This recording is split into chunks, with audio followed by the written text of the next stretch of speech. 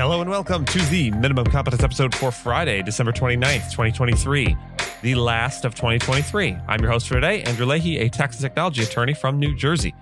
In today's episode, we have the New York Times suing OpenAI, Trump gets bumped from another ballot owing to that whole insurrection thing, and Bankrupt Celsius Network moves into Bitcoin mining.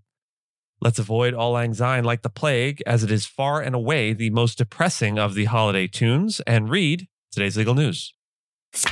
On December 29th, 1845, a pivotal moment in American history unfolded as Texas, after a complex and contentious journey, officially became the 28th state of the United States. This event was the culmination of a series of political and diplomatic maneuvers, beginning with the U.S. Congress passing the annexation of the Republic of Texas Joint Resolution on March 1st, 1845. Texas, with a history as part of Mexico and then as an independent republic, faced a unique path to statehood marked by debates over territorial claims and national sovereignty.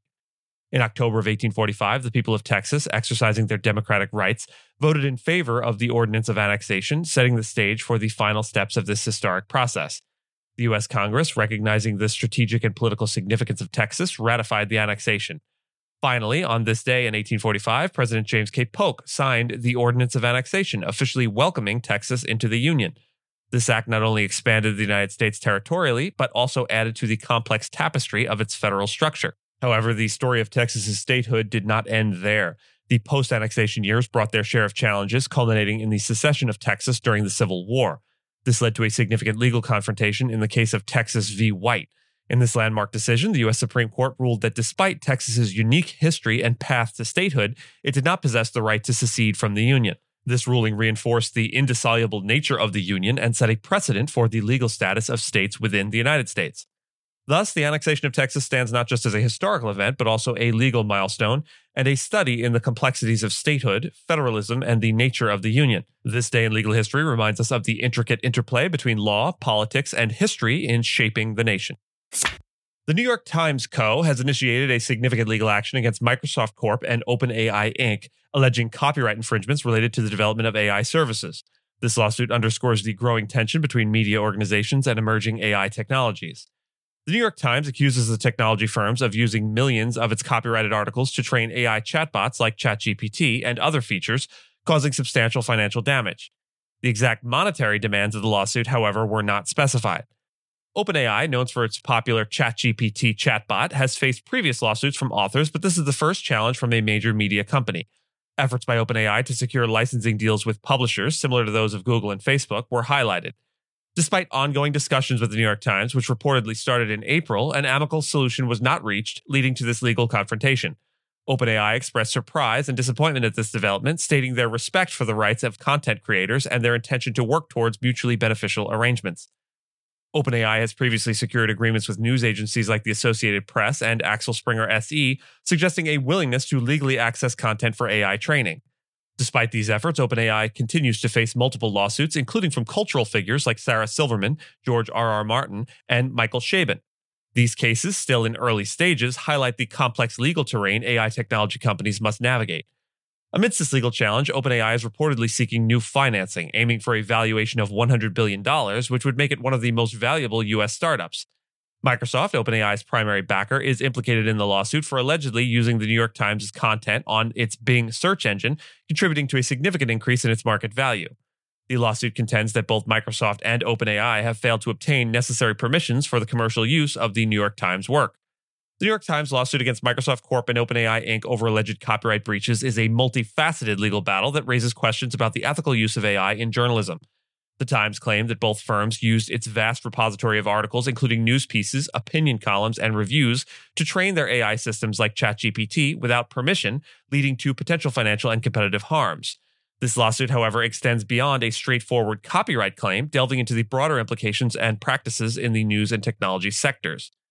The Times portrays itself as a defender of journalistic integrity, highlighting its 170-year history of providing independent journalism. It argues that the use of its content by AI technologies like GPT not only infringes on its copyright, but also threatens the viability of its journalistic model. This stance, however, has been critiqued for potentially leading to an array of legal consequences, not just for OpenAI and Microsoft, but for the Times itself. Critics point out that the Times regularly summarizes articles from other sources without credit, a practice that could come under fire if their lawsuit sets a precedent where such summarization is deemed infringing.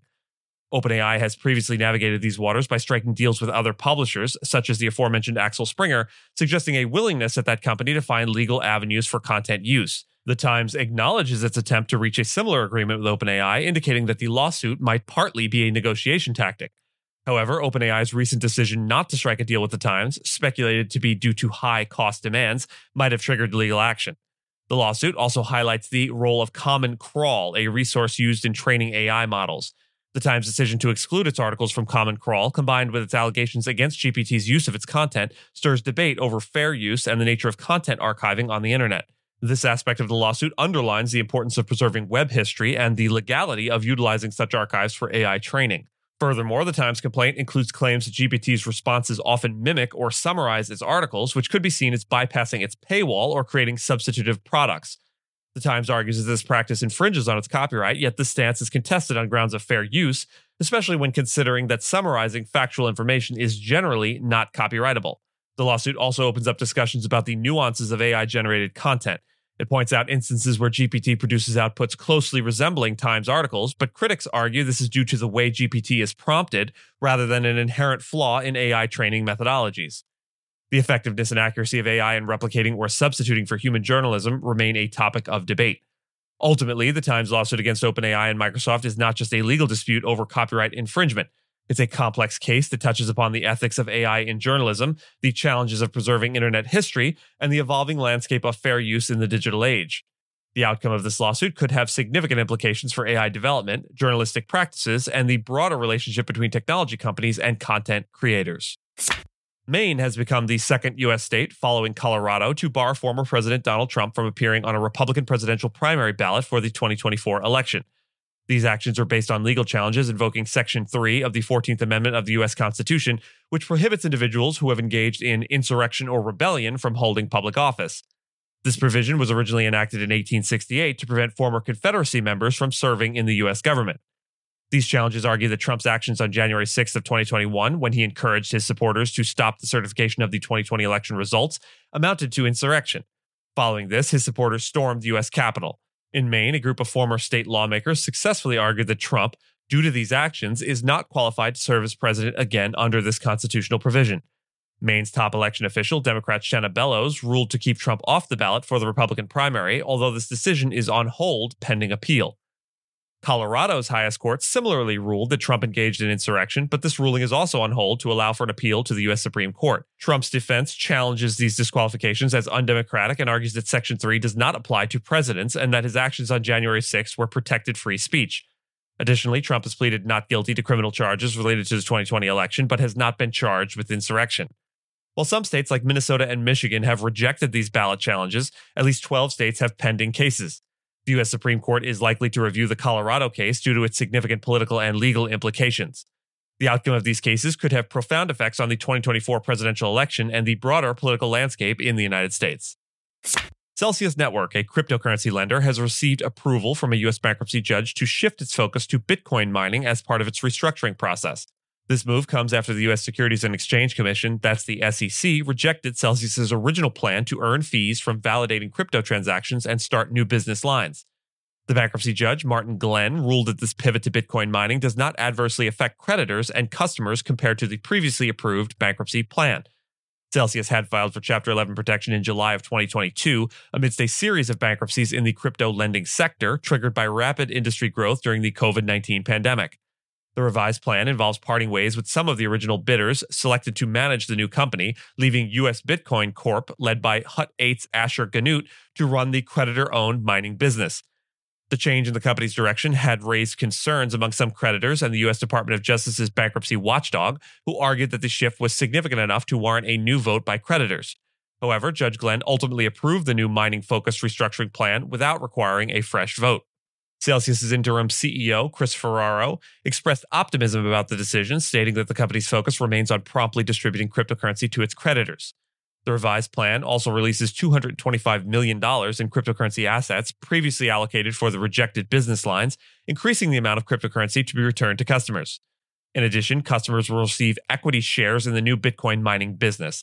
Celsius anticipates emerging from bankruptcy in early 2024.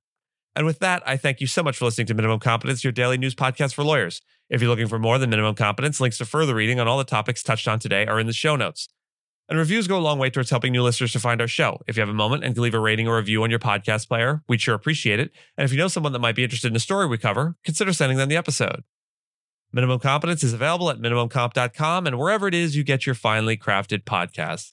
If you haven't checked out the website in a while, give it a look. There are complete transcripts and resources for each episode and its corresponding segments, as well as an opportunity to receive new episodes in email, newsletter, form. We'll see you back here on Tuesday, and until then, have a very happy new year.